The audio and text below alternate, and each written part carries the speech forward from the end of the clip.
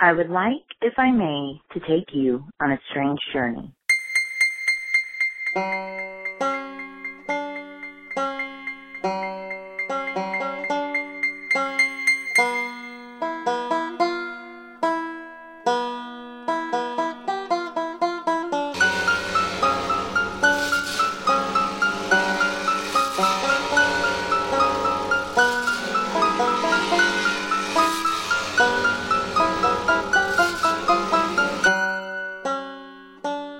Welcome to 9 Cents. 9 Cents is a satanic perspective of our modern world, and I'm your host, Adam Campbell. It is great to have you, and I'm being joined once again by Erin. How are you, my dear?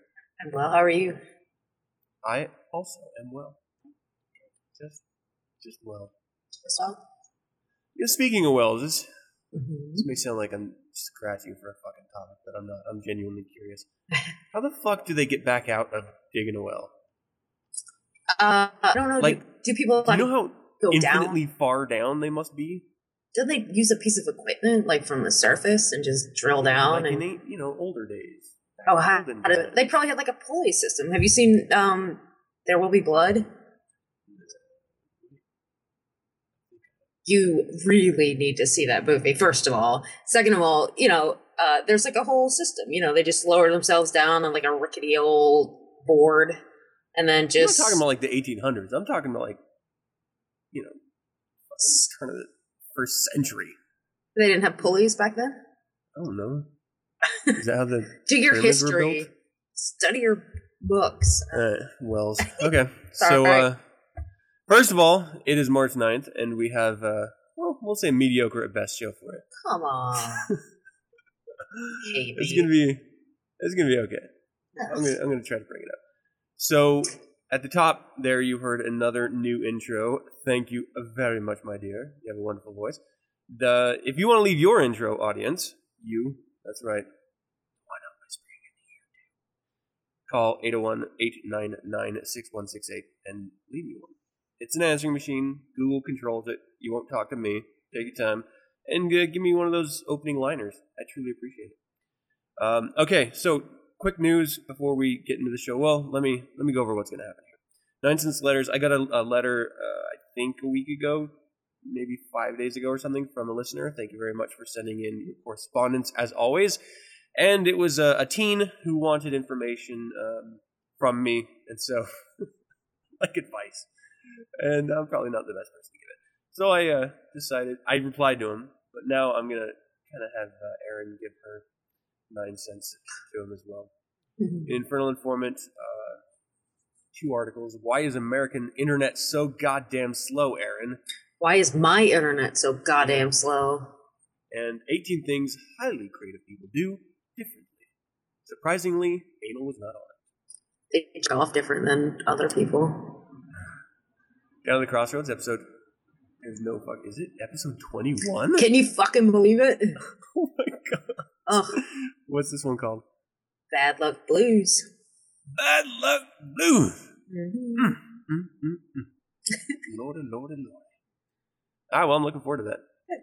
Took about 10 minutes to get it set up so we could. It'll be worth it. The payoff is there. Fucking good. I want a happy ending, goddamn. All right, so I got a bunch of notes here. I'm not sure what I'm going to really end up talking about. Let me say this quickly. I'm not going to be doing 9 Cents interviews anymore. Like, not interviews in general, but like the collection of the interviews in the form of the RSS feed known as 9 Cents interviews. I'm really fucking busy. It's just getting worse and worse, and it's not going to be letting up anytime soon. So rather than canceling the podcast altogether, I'm sort of paring down portions of it. And so the first to be cut is 9 Cents interviews, and we'll see if I can still keep up with that going. And if not, then we're going to cut something else.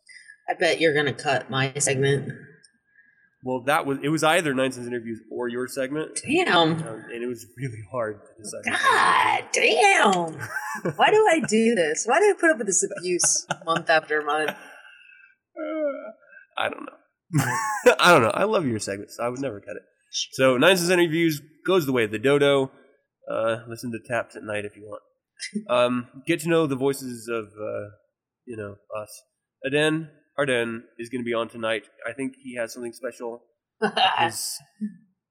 urethra, maybe? Wizard sleeve. Planned.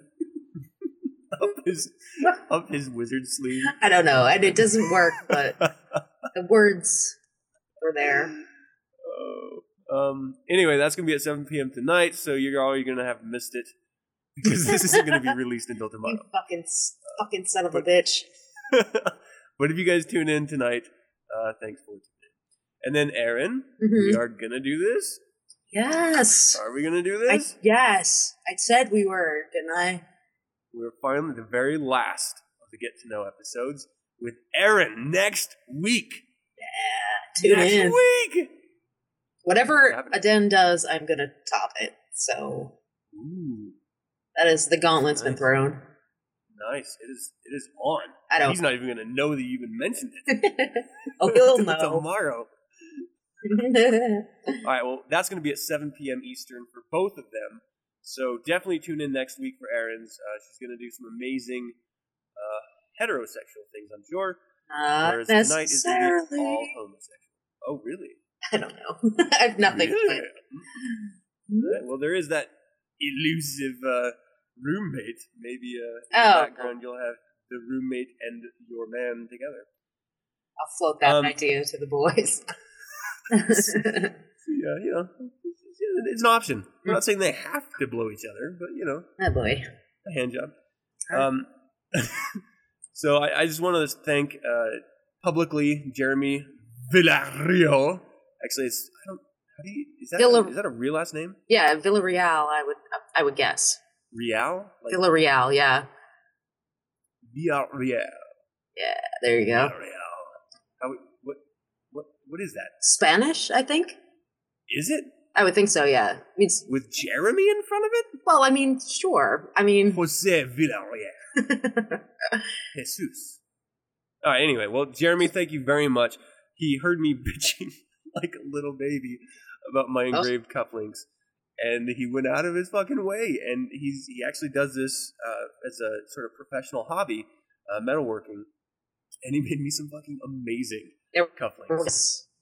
So thank you very much, my man. I truly appreciate it. And I'm going to have him on the show to talk about it, the process, the passion. Just sort of, pimp out what he does because it's really fucking good. Cool. And I really do appreciate it. I was going to talk about some other things, but yeah. Should we just get on the show? Sure. Do you have anything you want to touch on? No. I finished my semester today. My class. Yeah, very cool. When are you going to know if you did well or not? I already know. Come on. Really? Yeah, I aced it. Really? Yeah, and I don't fuck you around. Were like a burnout that you just barely passed. I didn't know you were smart and stuff. That was high school. This is different. This is very different. Well, congratulations! I'm so proud of you. Thank you. So, how many more semesters do you have? Oh, like fucking infinity more. I feel forever and ever. Yeah, well, congratulations on one more down. Thanks, man. Another notch in the pump, I guess. I don't know. What do you notch? Do you notch your belts? No. Do you notch your pumps? Pumps? Your bras? Do you call them pumps? Or you call them, what are they? Are they heels? Are you talking about my shoes? Yeah. Pumps. Do they call them pumps? I feel like someone called them pumps once, and that's where I got it from. I mean, I'm sure someone's nana still calls them pumps. Somebody's net. Yeah. Put on your mules. Where are your pumps? We got to get you to the home. Mules or pumps? Your choice. All right, let's do a little 9 cents letters. All right.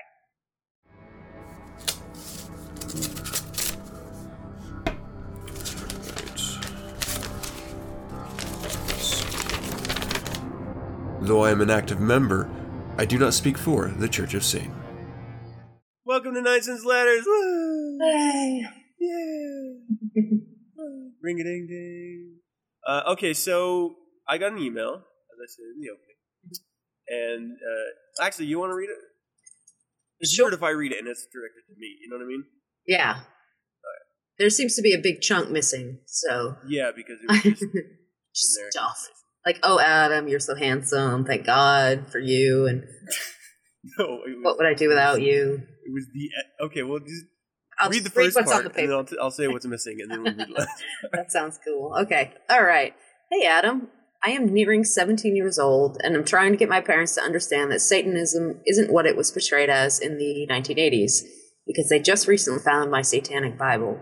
Dun dun dun. Bum, bum. I have written this essay and would greatly appreciate if you could read it and maybe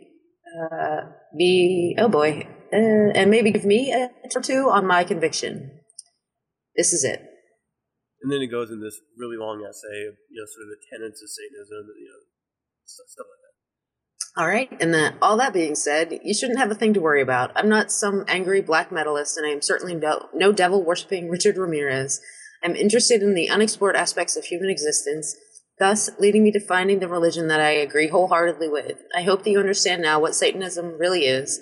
It is a way to live life, a powerful life, that which has led me to try harder in what matters. So, essentially, he wrote an essay for his parents, explaining why he identifies with Satanism and, trying to clear up some misconceptions that they have or he thinks they have. So, this is interesting. Did you ever come out to your parents? As a Satanist? Yeah. No.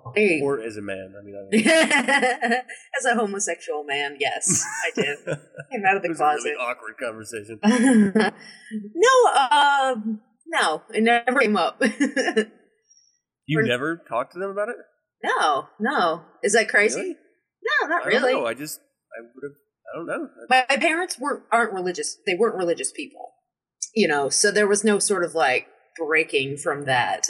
I was raised in a pretty secular household. My grandparents tried to take me to church when I was a kid, and then they just sort of gave up. So, so there was no real religion. There was nothing to rebel against, and so there was just no reason. It just never came up. You know what I mean? Yeah. They didn't need to know, and not that I felt they would reject me or care, or be upset. By any means, but mostly just because it just never came up. Wow. All right. My parents freaked the fuck out. Well, they would, yeah. Specifically, my mom freaked the fuck out. Yeah. But, yeah, okay, so, for anyone who... Here's the... I don't know if he was trying to hide it from them, if, he had this satanic Bible slid, between his mattress and his box spring with his nudie mags. I'm, making some assumptions here, but, I don't know if you were hiding it, or if they just happened to be, I don't know, picking up your laundry, or dropping off your laundry, and then they saw it on your bed, or what, however they ran across your copy of the Satanic Bible. But it can freak people out if they are religious and they find that, because for them it's automatically like, oh my gosh, my son has just sold his soul, or my daughter, they are literally everything the opposite of what I've taught them, because they don't know shit about shit. And so it can be a very traumatic experience for some people in religious households. And so I understand trying to explain to them the reality behind what it is. But here's the thing. And this is kind of what I told them. You can't convince people, because what you are essentially doing is telling them that their religion is wrong. Their religion is based around the fundamental idea that Satan is the ultimate bad guy, and that he is a actual entity, and that he is actually needing to corrupt people. And if you come around with Satanic Bible saying, no, Satan is not real, and this is all just human expression, then that invalidates what they actually believe as a religion, and you can't do that. They will refuse to believe that. Even if they think that you don't believe it, they still think that you've been tricked by the devil. So you can't convince them otherwise. And to try to at 16 is really futile. I'm not saying don't try. If you really feel like you have to, do your thing, man. But here's the bottom line. You're not an adult yet. You need to respect your parents and respect the boundaries that they're setting around you, as long as they're, all on the up and up and legal.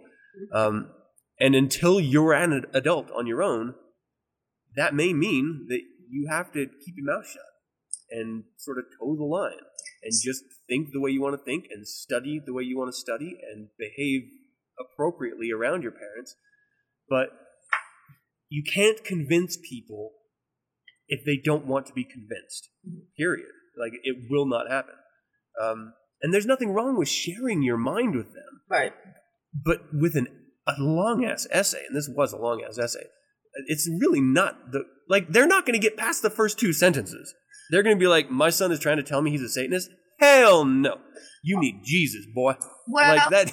Yeah. I mean, I didn't read the essay, so I don't know, but from what I read, here, he's almost 17. For a 16-year-old, he seems really intelligent and articulate and clear-headed. This, when I was 16, I doubt I could have written what I see here, but you never know what his parents are like. Has he not given the letter to them yet? He was asking you kind of whether he should or not. Yeah, as I understand it, he wrote it, and then he asked if I had any notes or anything like that. So you would suggest he not give it to them? I suggested that he should talk to them instead, one-on-one. Okay. If he really has to communicate this, then he needs to X out Satanism from the conversation and explain everything. Because once you do that, they are religious, and once you start saying, I believe this, and this is Satanism, then they turn off. And if you want them to hear you, then you just need to say, this is how my mind works. This is who I am. I still love you with all my heart, but this is who I am. And not bring in the satanic element of it. You will have them understand what you're saying, and then at the end, because at some point they're going to bring up, well, we found the Satanic Bible, and you can say, yes, I'm reading it. It has some really wonderful thoughts in it, and I think it's worth a read, and maybe you should read it too. Maybe you should see what I'm reading. Be a part of my life. But you don't have to say, I'm a Satanist, and I have found the devil. You don't have to proselytize to them. You don't have to show them the 9 Satanic Statements expecting them to read and understand them. You don't have to whip out the 11 rules of the earth and expect them to get past it. Like, there's good ways of getting through these conversations, and then you're just going to run into a brick wall. Yeah. So, I have to question sort of his motives for why he needs to have this conversation. The parents may never understand. And I understand also that there's this sort of, at 16 years old, I vividly remember what it feels like to want people to understand you, to want, to have an identity that you're very, very invested in and married to, and you want the whole fucking world to know. I mean, at 16, that is your life. You're like, I am this, and I want everyone to know it, and I want everyone to understand it and accept it, and they don't have to love it, but to understand. I think it's intrinsic sort of in everyone. It's to just this desperate desire to be understood. But I have to wonder what his motives really are. That is one feeling, that feeling of confession and hopeful, hopefulness that they are being understood. But then that's not necessarily the best move. Your parents may never understand. As, Will Smith would surely tell this young man, parents sometimes just don't understand. And I like to look to Will Smith for advice. What the fuck just happened? You just flipped on the fucking early 90s. But maybe your parents don't need to know. Parents just don't understand. Pretty good. Pretty good. So anyway, my point being, I understand. I understand this sort of confessional desire to just lay it out there. And I know you expect your parents are going to go, oh my God, that makes so much sense. And I am so happy for you that you've chosen this path in life. But that's probably not what's going to happen. So you may want to just pump the brakes a bit and say, look, this is who I am. My parents don't have to necessarily know. And they, so you have the Satanic Bible on your shelf. I have my Satanic Bible on my shelf next to a lot of books about a lot of things that, I wasn't a member of the church of all of these other books. You know what I mean? Like, just because you have the Satanic Bible on your shelf doesn't necessarily mean you're a Satanist. So your parents don't necessarily need to know your religious beliefs at this point. You're 16 years old, Keep some secrets. And here's something that I mentioned when I replied to him, is that Satanism is about study. It's not about worship. And so it's easy when you're first introduced to it, because you're so excited you finally connected with something, that you want to share it and sort of spread the word, as it were. But that's not what it's about. It's all about individual development and becoming a better version of you.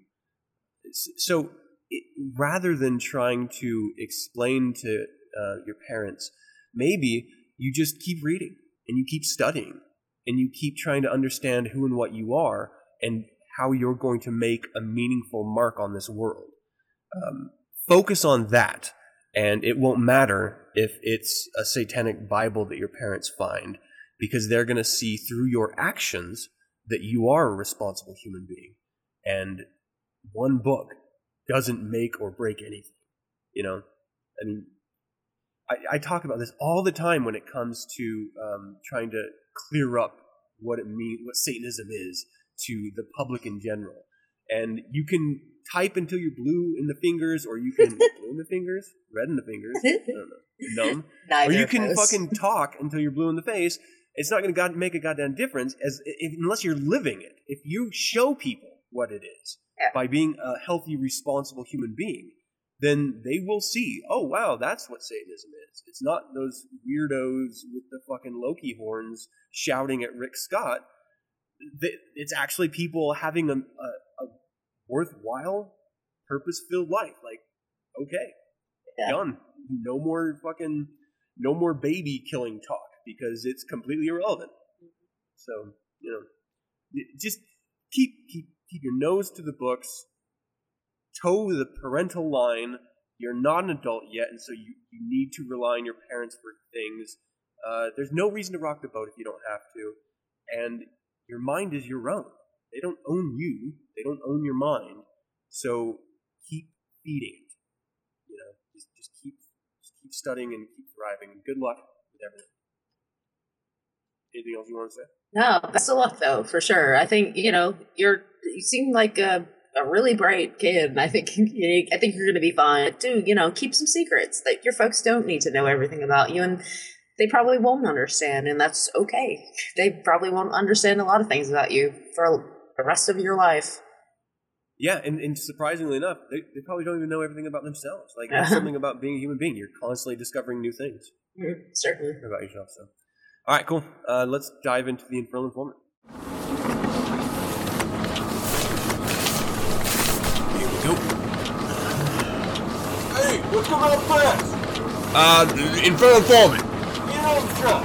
You out now. Why is American internet so slow? This is by John Aziz from March 5th from theweek.com.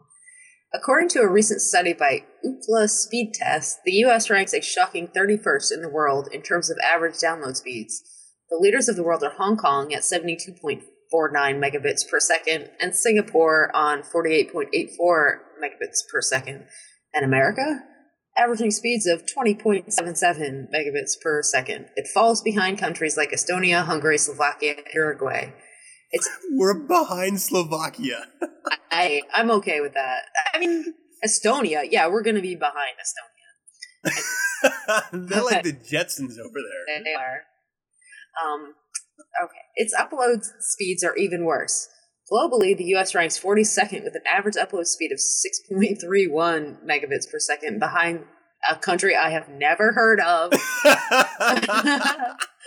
called Lesotho, and Belarus and Slovenia, and other countries you only hear mentioned on Jeopardy. Okay. So how did America fall behind? How did the country that literally invented the internet and the home to world-leading tech companies such as Apple, Microsoft, Netflix, Facebook, Google, and Cisco fall behind so many others in download speeds?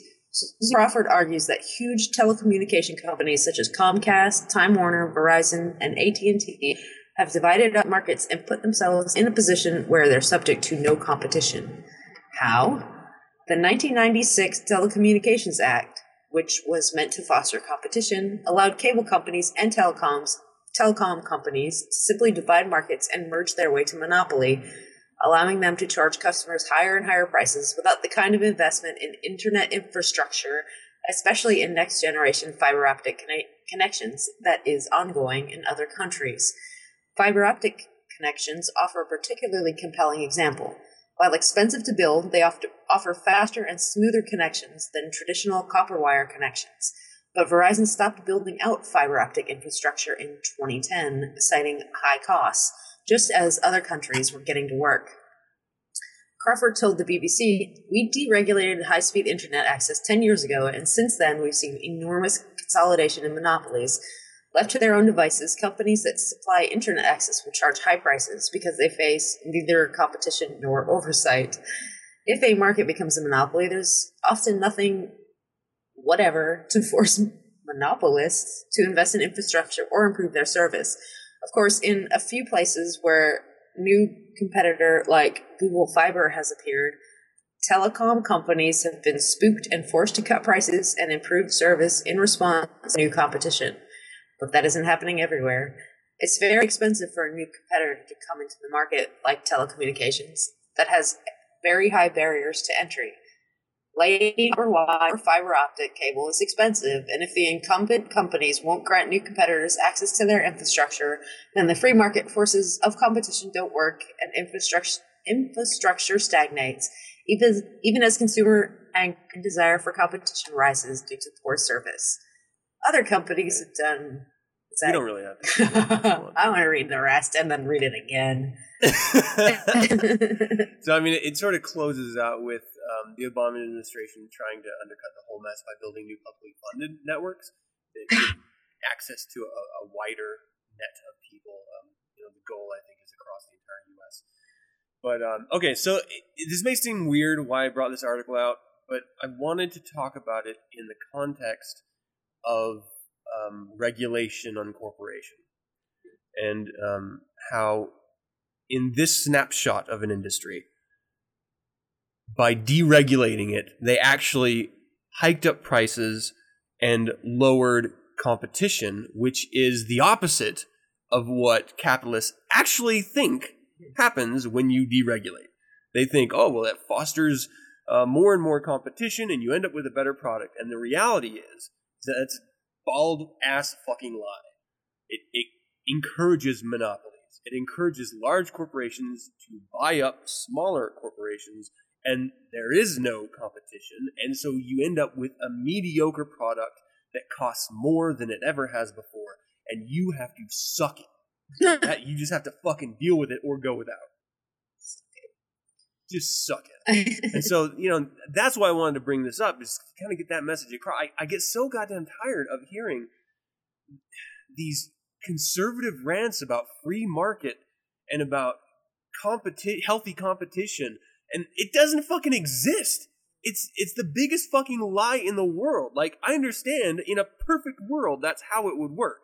Whether you're talking healthcare or fucking internet speeds, it's a fucking lie. It never works that way. You always have larger corporations owning and running everything.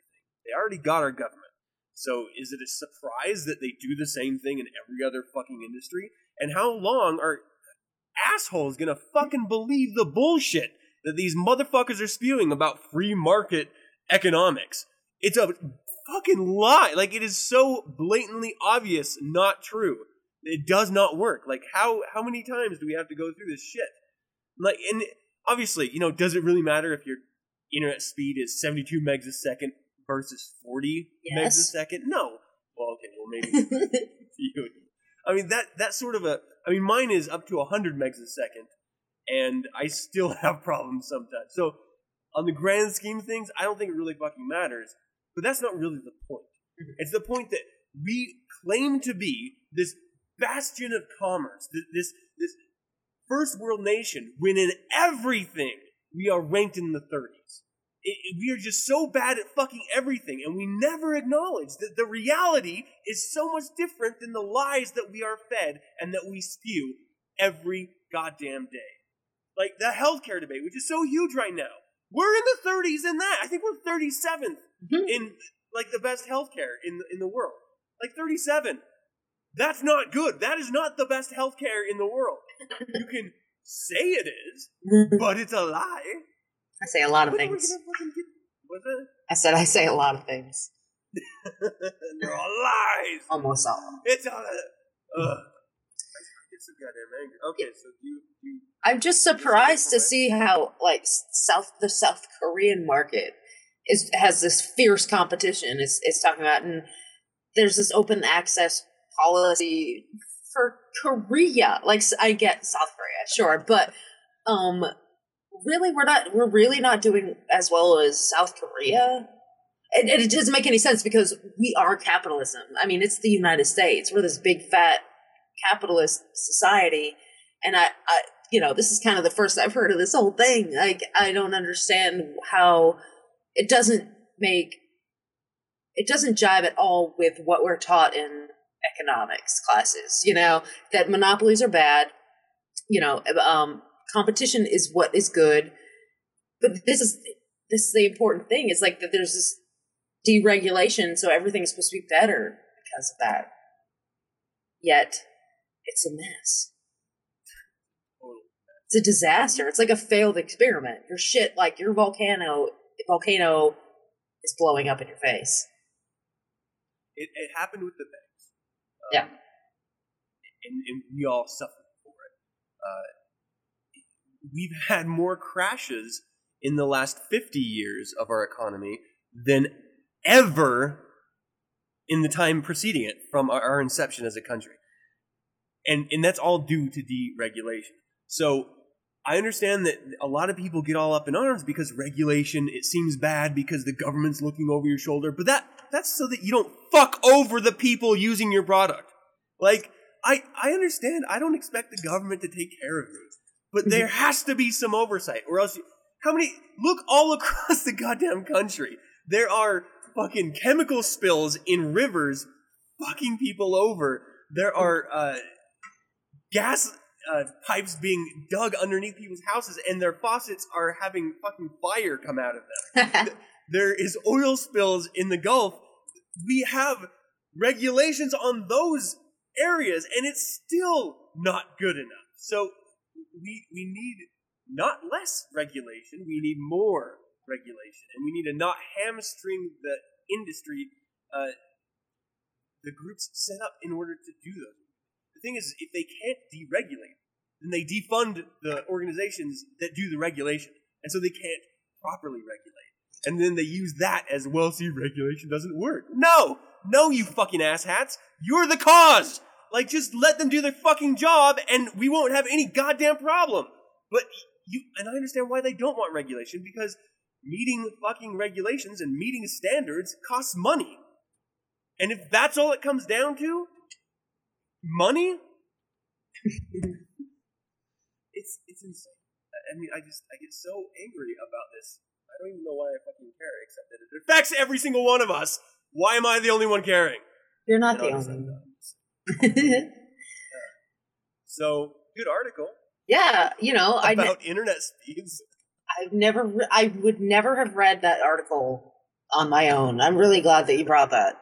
And I'm sure a lot of listeners are feeling the same way. That's not something I would ever have clicked on and read, but I felt, elucidated by it. Estonia is apparently like a badass place to go download some stuff. They're on top of they are on point with their fucking internet access. I'll tell you that. Fucking fast, man. All right, let's do the next one here. We're actually doing pretty good on time. All right. Nice. You're gonna have some extra time for your segment. Oh. This is HuffPo. 18 things highly creative people do differently. This is posted on the 4th, updated on the 5th. Okay, creativity works in mysterious and often paradoxical ways. Creative thinking is a stable, defining characteristic in some personalities, but it may also change based on situation and context. Inspiration and ideas often arise seemingly out of nowhere, and they fail to show up when we most need them. And creative thinking requires complex cognition, yet is completely distinct from the thinking process. Neuroscience paints a complicated picture of creativity. As scientists now understand it, creativity is far more complex than the right-left brain distinction would have us think. theory being that left brain equals rational and analytical, right brain equals creativity and emotional. In fact, creativity is thought to involve a number of cognitive processes, neural pathways, and emotions, and we still don't have the full picture of how the imaginative mind works. Why does that fucking sound weird to me? And psychologically speaking, creative personality types are difficult to pin down, largely because they're complex, paradoxical, and tend to avoid habit or routine. And it's just not a stereotype of the tortured artist. Artists really may be more complicated people. Research has suggested that creativity involves the coming together of a multitude of traits, behaviors, and social influences in a single person. Quote, it's actually hard for creative people to know themselves because the creative self is more complex than the non-creative self. End quote. Scott Barry Kaufman, a psychologist at New York University, has spent his years reaching creativity researching. Oh my gosh. I haven't even had anything to drink. Told the Huffington Post. The things that stand out the most are the paradoxes of the creative self. Imaginative people have messier minds. I don't believe that. What? I'm sorry. Go on. No, you don't believe that? Hold my opinions. Messier minds? What the fuck does that mean? That means we have a lot going on in our heads. No, to me it connotes sort of a disorganized, slapdash sort of thinking. Oh, I'd dig that. No, I wouldn't say. I argue with the word messy. That's all. I would say imagine if people have maybe more complex, more complicated, but messy sounds dirty and bad. I don't think messy is a bad word for me. You have a messy mind. Yeah, that's a derogatory thing, I think. Yeah. Well, while there's no typical creative type, there are some telltale characteristics and behaviors of highly creative people. Here are 18 things that creative people do differently. And I'm not going to go and read each one, but I'm just going to sort of list these. And for you, the listener, sort of notch off in your head whether this is applicable to you or not. They daydream. Creative types know, despite what their third grade teachers may have said, that daydreaming is anything but a waste of time. You have to imagine. That's the key to being creative. They observe everything. They work the hours that work for them, meaning it's not necessarily a 9 to 5. They can wake up in the middle of the night and have an epiphany or have a thought that they need to note down, and they don't get back to bed till later because they're obsessed with that thought. They take time for solitude. Now, I think this is incredibly important, being able to stop, pause, and just sort of reflect for a minute. They turn life's obstacles around. So, they sort of use what could be perceived as bad situations to their advantage. They seek out new experiences. They fail up. Resilience is practically a prerequisite for creating success, as Kaufman. Doing creative work is often described as a process of failing repeatedly until you find something that sticks. And creatives, at least the successful ones, learn not to take failure so personally.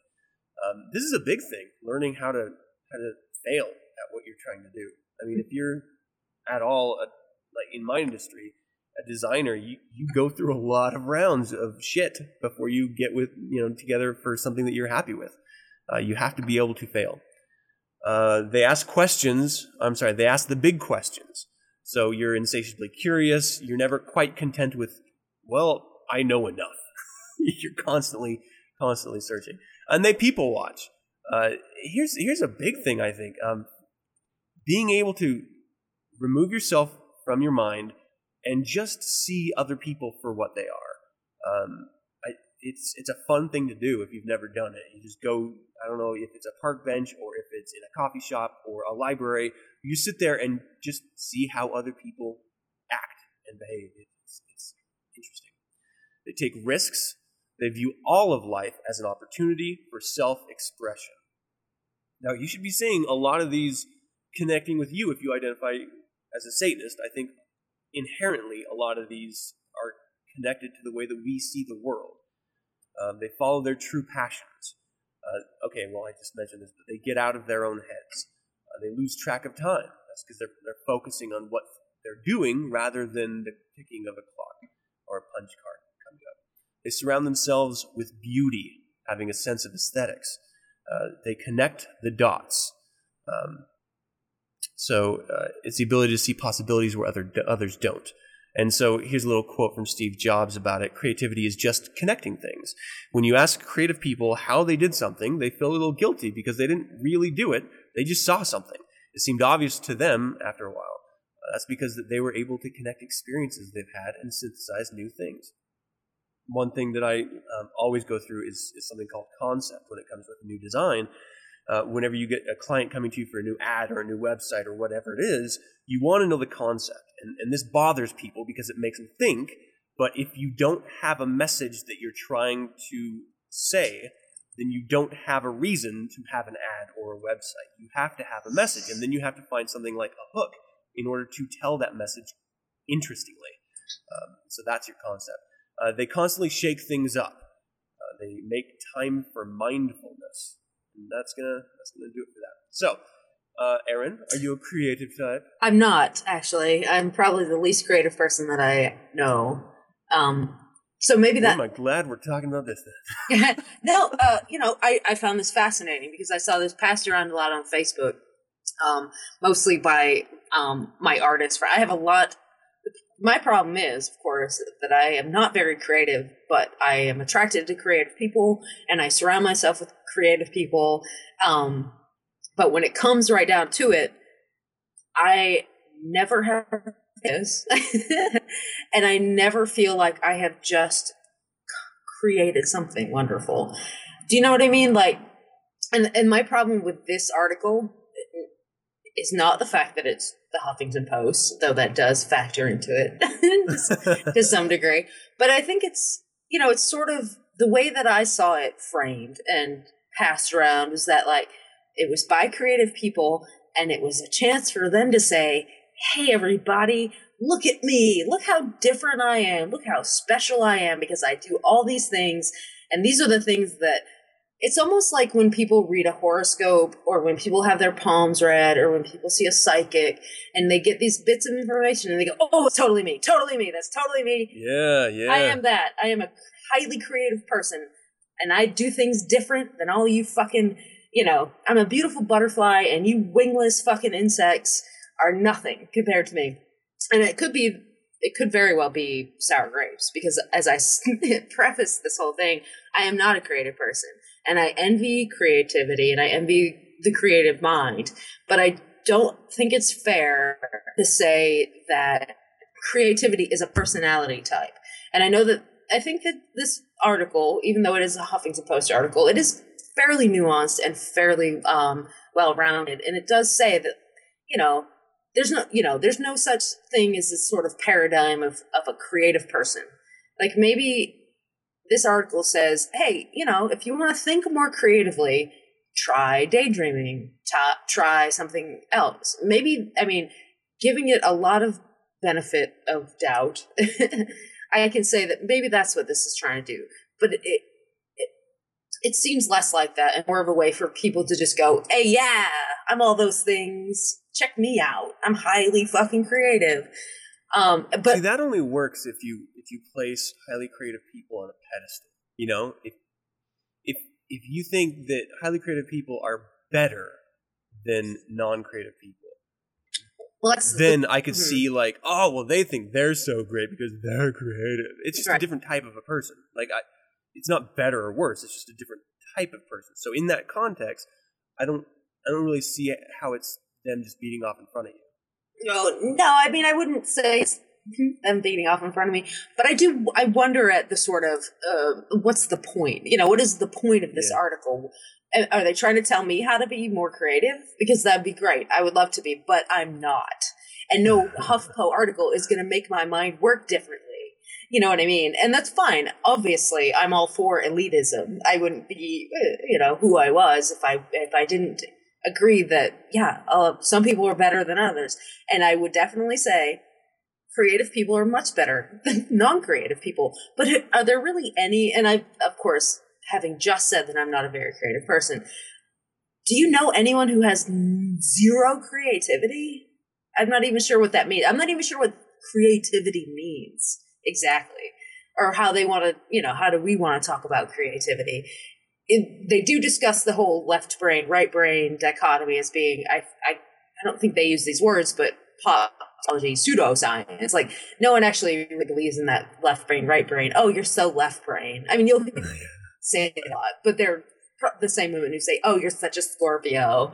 You know, it's bullshit. There is no left brain, right brain. Everybody uses their whole fucking brain, everyone. But, you know, some people are more creative, and tough fucking luck. No matter what you do, you're born with the brain you have. I mean, sure, you can surround yourself with, you know, creative games and lumosity and do sort of brain games, but really, you're kind of one thing when you're born, or many things, but you're a lot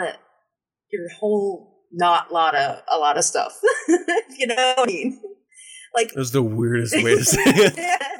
I mean, you know, as a person, you're a whole fucking lot. You're a spectrum of personalities, but there are a lot of things you just are not and will never be, and that's fucking okay too. The world needs people that aren't constantly fucking staring in a corner and coming up with great ideas. You know, you gotta do shit too. A lot of people have to fucking do shit while you are just staring at, you know, and staring into space, coming up with great ideas. And I am bitter. This is wildly aggressive. I didn't see this coming. No, it's not as aggressive as it sounds. It's just my tone. But but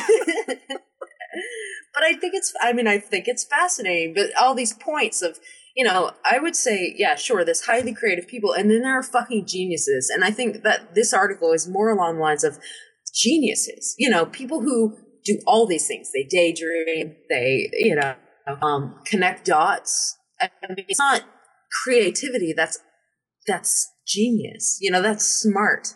You know, failing up. That's a skill that people learn.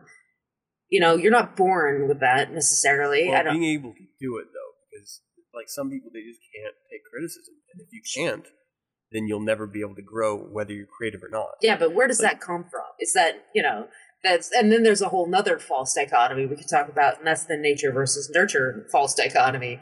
You know, what percent of failing up is this genius creative mind that you were born with, or is it the fucking, you know, or is it the way that your parents? You're taking this so much more seriously than I expected. I think it's fascinating. It's worth talking about. It's not like a checklist.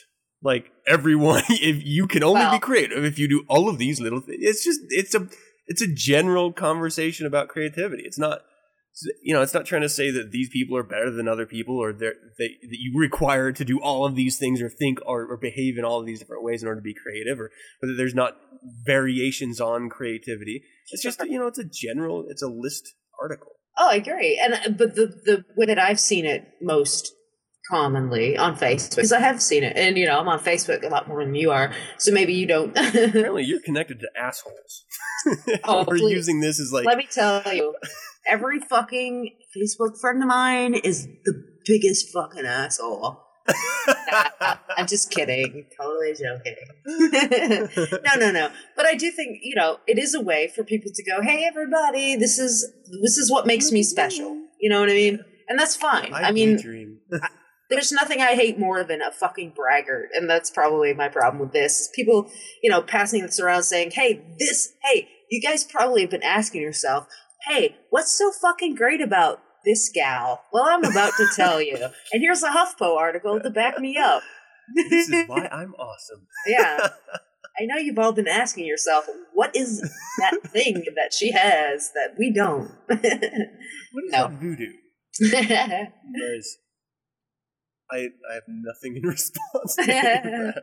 I mean, I love the discussion. You know, I love creative people. I mean, all of the anger that you hear, this ire, it comes from a very deep insecurity that I'm not, you know, I will tell you, my older brother is the most creative person I've ever met. And I surround myself with creative people. So yes, I am bitter because I grew up, you know, sort of like, oh, that's what that is. And look at how great wouldn't that be great if I were that way? And I'm not, you know, I just, about, my, class coming to an end, and it was actually a brain and behavior class, a sort of neuroscience class.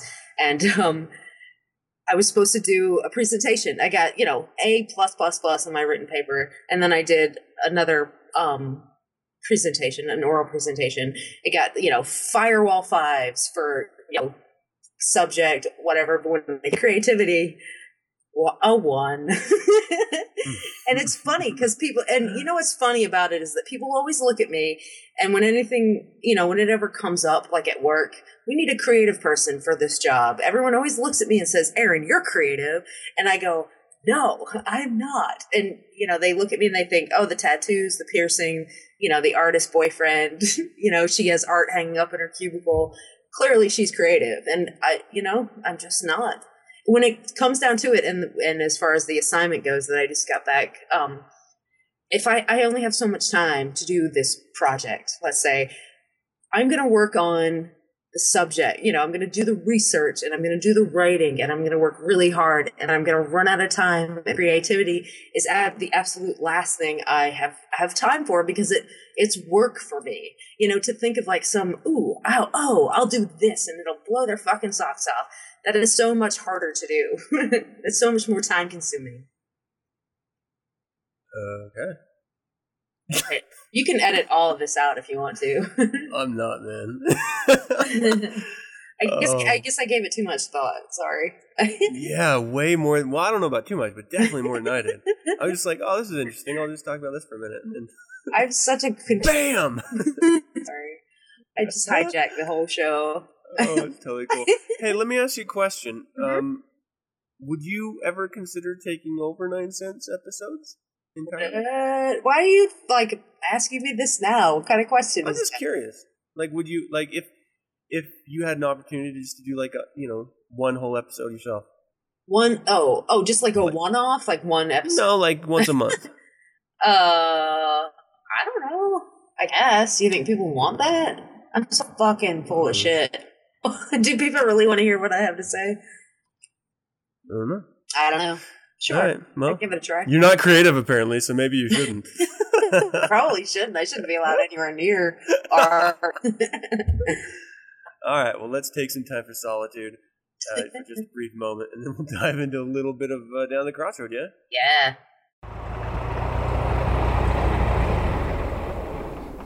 There you will. Sure you want to stay out in this blackout? Sure is dark tonight. Thank you for the ride, sir. I think I'll be fine. Do yourself.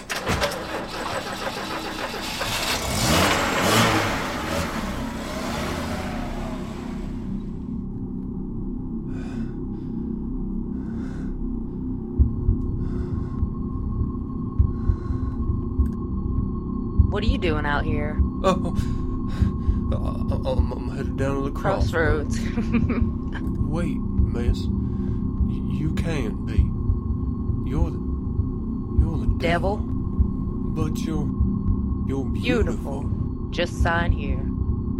Oh my God. Hey, everybody. Down to the Crossroads. Your favorite. And the music review show without any music. You're going to hear it. You're going to play it. This time, I encourage everyone to play the playlist along with us. It's really way more fun that way. All right. So this say there was like there's like a after school special or like a Sesame Street or something like that. Play the playlist. We're playing. Oh, that's how. So what are we talking about this week? All right. So it's March, and you know what happens in March? St. Patrick's Day. It's all about the luck of the Irishman. Okay. Do you like St. Patty's Day? Oh, I don't care. Whatever. I don't know. What does it mean, even? What are we talking about? We're talking about that guy that drove the snakes out of Ireland or something? Is that what it is, or is it just about drinking? I think it's just about drinking and green hats. Okay. Then I'm all for it. I hate this fucking... I don't even understand. Why do you need an excuse to drink? And why do you need an excuse for anything? Just... If you're gonna have a beer, have a beer. But, it's not even that. It's an excuse to act like an asshole. Hey. People don't go out to party on St. Patty's Day to be cordial. They go out to be total douchebags. I don't see, the worst of people on St. Patty's, because it's like this over drinking. Like, it's mad drinking. Not even to the point of, like, I'm just going to be, like, puking and stumbling around drinking. That's like, one thing. What? I said, yeah, that's one thing, but this is... I thought you said, yeah, that's Monday. Yeah, that's typical Monday.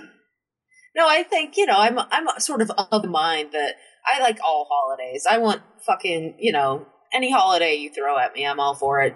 Not that I'm going to go out and celebrate St. Patrick's Day, but, it's one of those things like, what do we want? Every day to be exactly the same? I don't care. Throw a holiday in there.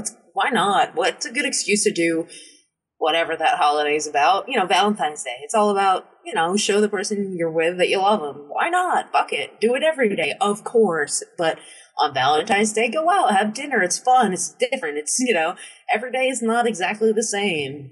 I'm all for it. Any excuse to celebrate. I am with it. I don't understand, like, the wearing green or you get pinched part of it. You know about this? I guess so. I mean, there's all kinds It's of wacky so dumb. Like, what superstitions. I don't... It's just so fucking stupid. I get so frustrated. And then what's so great about being Irish? Like, let's be honest. Like, I understand if you're Irish, there is a wild sense of superiority just spewing out of your eyes. But, don't really see it. I don't know. Yeah. I've never met someone and they were so superior as a human being. I'm like, they must be Irish. I've always met total douchebag asshole drunks. I'm like, they're probably Irish. Yeah. And 9 out of 10 times I'm right. So this show is not about the Irish. This is about, derailed. The blues, we got some bad luck when it comes to the blues. So that's my theme, because I love a theme. My theme is bad luck, the sort of anti St. Patrick's Day. Bad luck of the slaves. Yes, the bad luck of the blues musician from the early 1900s. So I started out. I'm going to go ahead and hit play on our first one, and this is Clifford Grandpappy Gibson. And it's called Bad Luck Dice.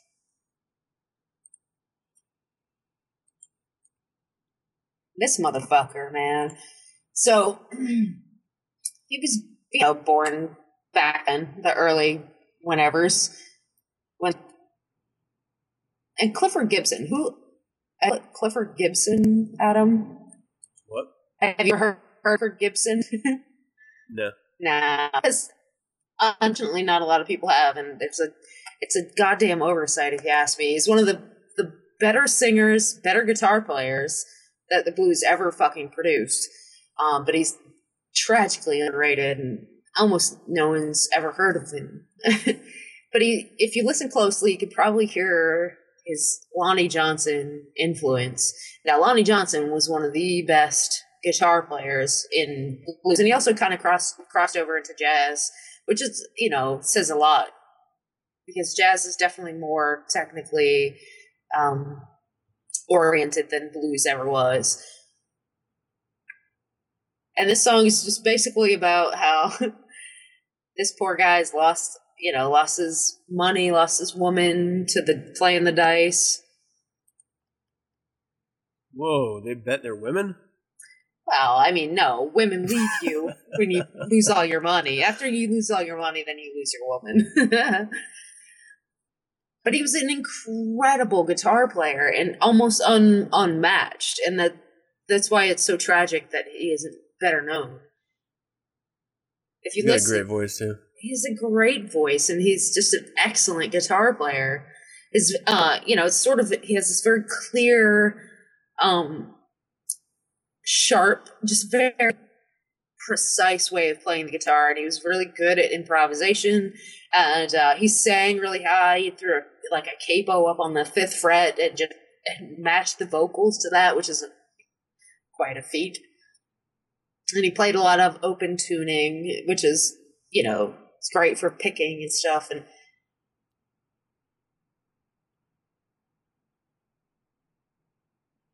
it's great. And he used to play around, his heyday was in the 20s or something, but he had a pretty long life, and he was in the late 50s and 60s. It is rumored that he used to perform on the streets of St. Louis, which is where he spent most of his life. And he had a trained dog named Roughhouse who would dance. He would stand up on his hind legs on a painted box while Grandpappy Gibson would play the guitar, and the dog would dance around on his hind legs and, basically just earn money for his master.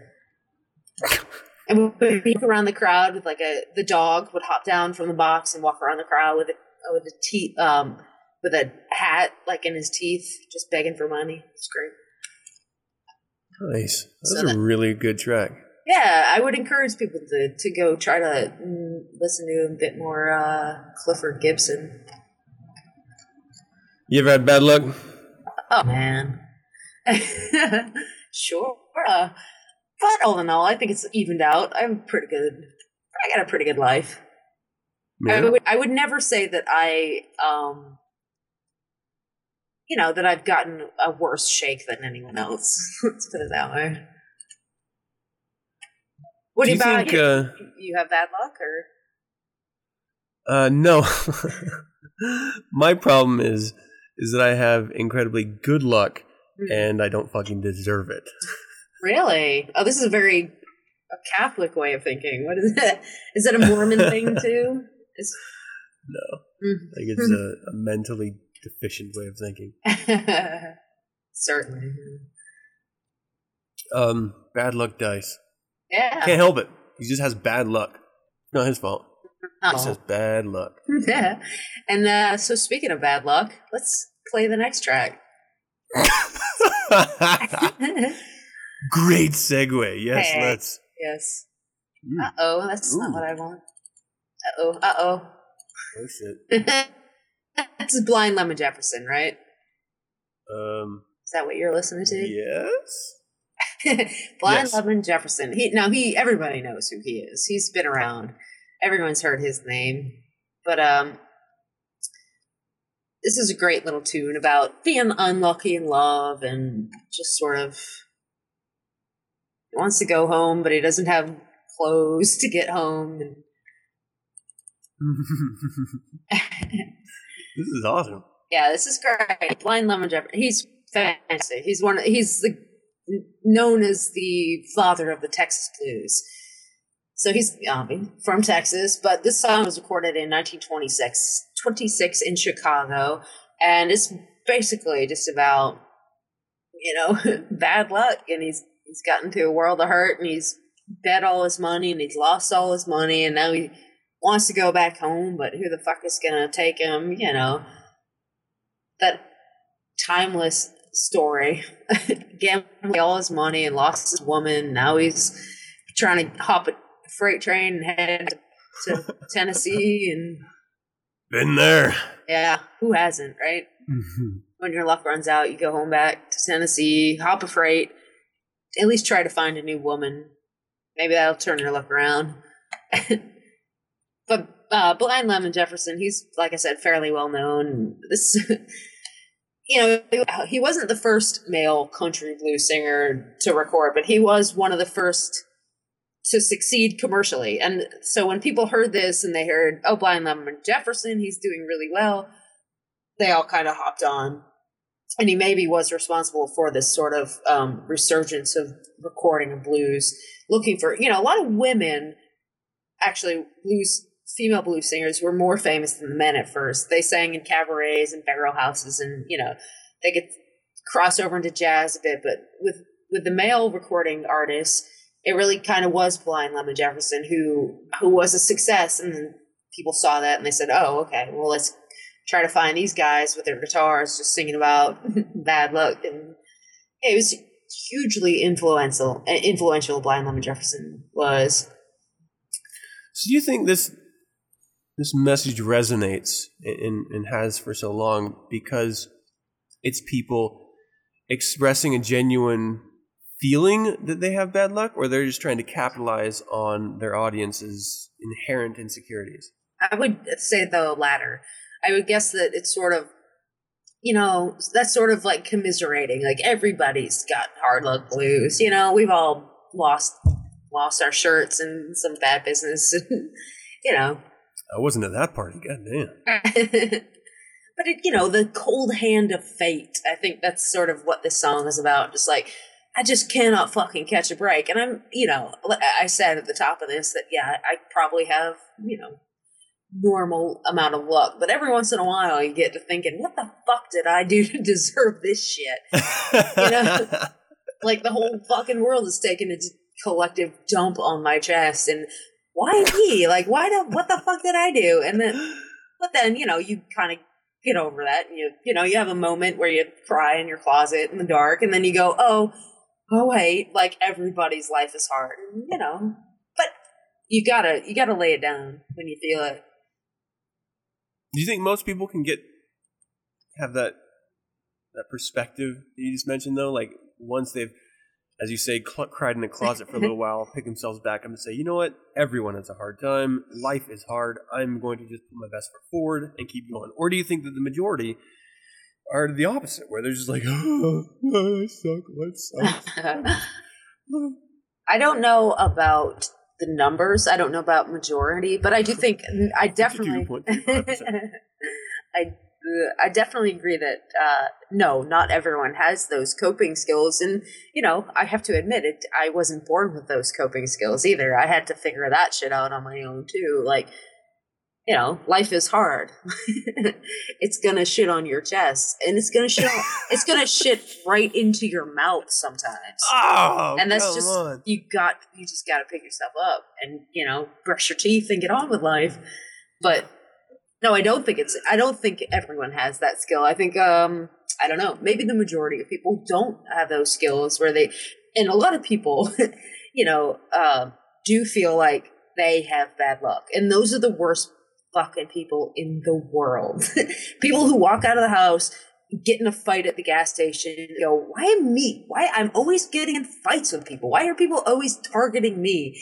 Well, guess what, asshole? If every time you leave the house someone's picking a fight with you, you're probably doing something wrong. And it's those kind of people who don't recognize that in themselves, where they're just like sort of reaping all these horrible repercussions, and they don't ever connect the fact that it is perhaps maybe not their fault, but there might be something that they're doing wrong that is influencing all this bad luck, quote unquote bad luck. Yeah. I mean, we could talk about whether or not luck exists at all. If luck is some sort of just bullshit term that people use. I mean, luck, what does that mean? You kind of reap what you sow. You put shit out there in the world, and if you're an asshole, generally people are gonna be assholes to you too. But then again, there are some people who, good things happen to bad people and bad things happen to good people, and life is just a series of bad things happening to all sorts of people. And on that high note, should we go to the next song? So this one, this is Sonny Boy Williamson, the first. Now, I've talked about Sonny Boy Williamson the second before. I probably about Sonny Boy Williamson the first before too. I like the harmonica. Yes, he is the original harmonica player named Sonny Boy Williamson.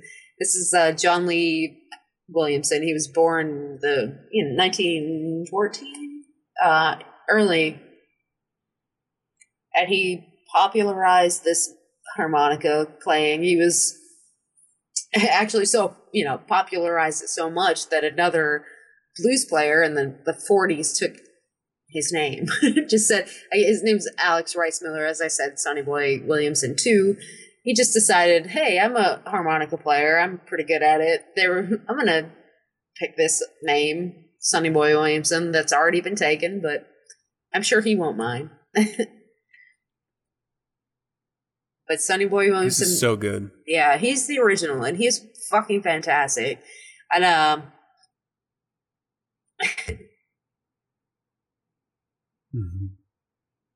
he's one of the original members of that post-war Chicago blues scene, and he definitely brought the harmonica to the forefront of blues for a long time. I think a lot of people associate the blues with the harmonica. You know, they do that whole "my dog died and I'm sad" Yeah. harmonica riff. And you know, interestingly, Sonny Boy Williamson, he did have kind of bad luck in his life, and he did end up dying fairly young. I guess in his 30s. He was killed. He was murdered with an ice pick after a gig. Whoa! Yeah, no, that's pretty dope. He was finishing up a gig in Chicago in 1948. It was really like the height of his career. He was a really big deal, and he was killed with an ice pick after a show for probably, you know, talking to somebody he wasn't supposed to or something like that. But he's actually, he's in the Blues Hall of Fame. But he was terrific, and this song is about, you know, it's just about, again, the cold hand of fate and being miserable and getting in nothing but trouble, and even your mama won't back you up, and the whole world's against you, and he's trying to catch a break. And I think everyone can sort of sympathize with that feeling, like, just can I catch a fucking break for once? That was really fucking good. I'm glad you liked it. That was awesome.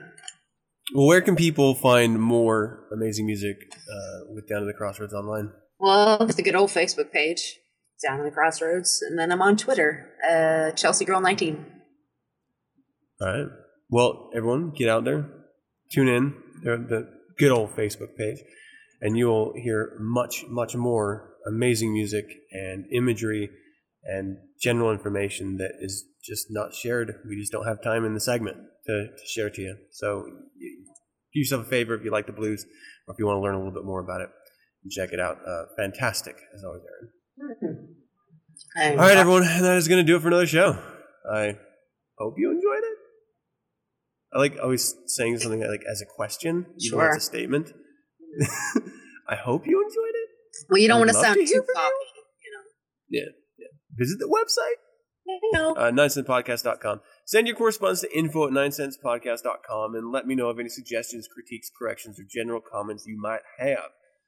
You can visit any of the social networking pages and get updated on the weekly topics. You can download the show Monday nights or check it out on YouTube by going to 9centspodcast.com, and there's like a link over to YouTube there too. If you want to learn more about the Church of Satan, visit churchofsatan.com. And remember, people, well, I think that we're just going to shut it out. Shut down. Jesus. Thanks for joining me, people. I'm your host, Adam Campbell, being joined by Aaron. the lovely Aaron. And until next week, hail Satan. Hail Satan.